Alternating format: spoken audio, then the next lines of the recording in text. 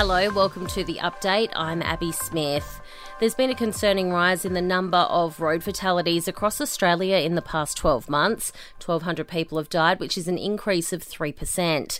Experts say we can't fix the issue until we collect more detailed data, including the number of injuries and the types of vehicles. I think motorists would be shocked to know that in 2023, Australia is unable to quantify the extent of road trauma or the effectiveness of the various measures being deployed to reduce it.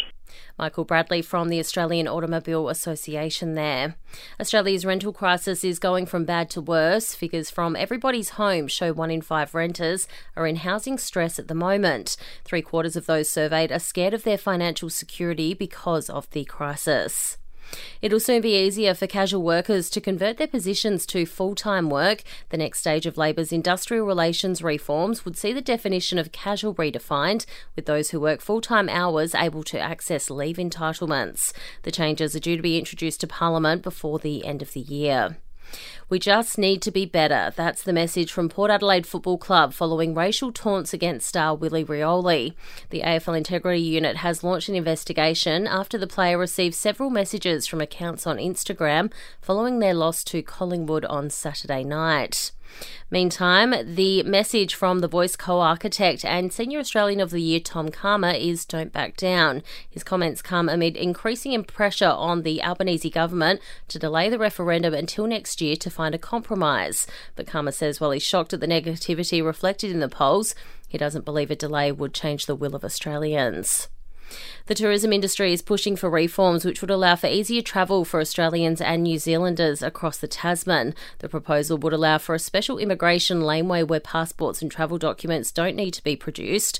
Instead, facial recognition would be used at security points to reduce queues and delays. And Fleetwood Mac will release a new album next month, recorded during a concert in LA in 1977. Entertainment and sport next. Muted celebrations for the Aussies after retaining the Ashes with a draw in the 4th test. The English weather meant there was no play on the final day. It feels a bit weird. It's really nice to retain it. Obviously not in the circumstances we would have liked, but to get ourselves into this position, albeit the rain might have helped us out, but great result. Aussie skipper Pat Cummins there. The 5th and final test at the Oval is played later this week. In football, heartbreak for the Roos in the clash with the Saints at Marvel Stadium. They took a 16-point lead in the final quarter but went down by 8 points. In the other games, the Demons beat the Crows by 4 points, while the Giants came with a 40-point win over the Saints. Meantime, in the NRL, Manly beat the Sharks by 4 points and the Panthers beat the Bulldogs 44-18. Daniel Ricciardo has missed out on the points in his race back in Formula One. He finished 13th for AlphaTauri at the Hungarian Grand Prix, the race won by Red Bull's Max Verstappen ahead of Lando Norris and Sergio Perez. Oscar Piastri finished in 5th place. And at the FIFA Women's World Cup, the Netherlands beat Portugal 2-0. Sweden had a 2-1 win over South Africa, and France and Jamaica played out a 0-0 draw. In entertainment news, Barbie has been kicking goals at the box office. It's earned $155 million in its first 3 days in the US, the highest grossing movie helmed by a woman. Oppenheimer has pulled in some big numbers too, $80 million in its first 3 days.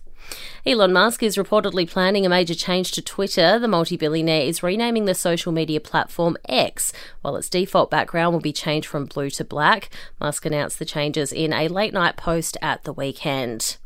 And Victoria Beckham has sent Spice Girl fans wild, teasing a possible return. The former Posh Spice posting a karaoke video of herself singing Say You'll Be There on a night out with her husband.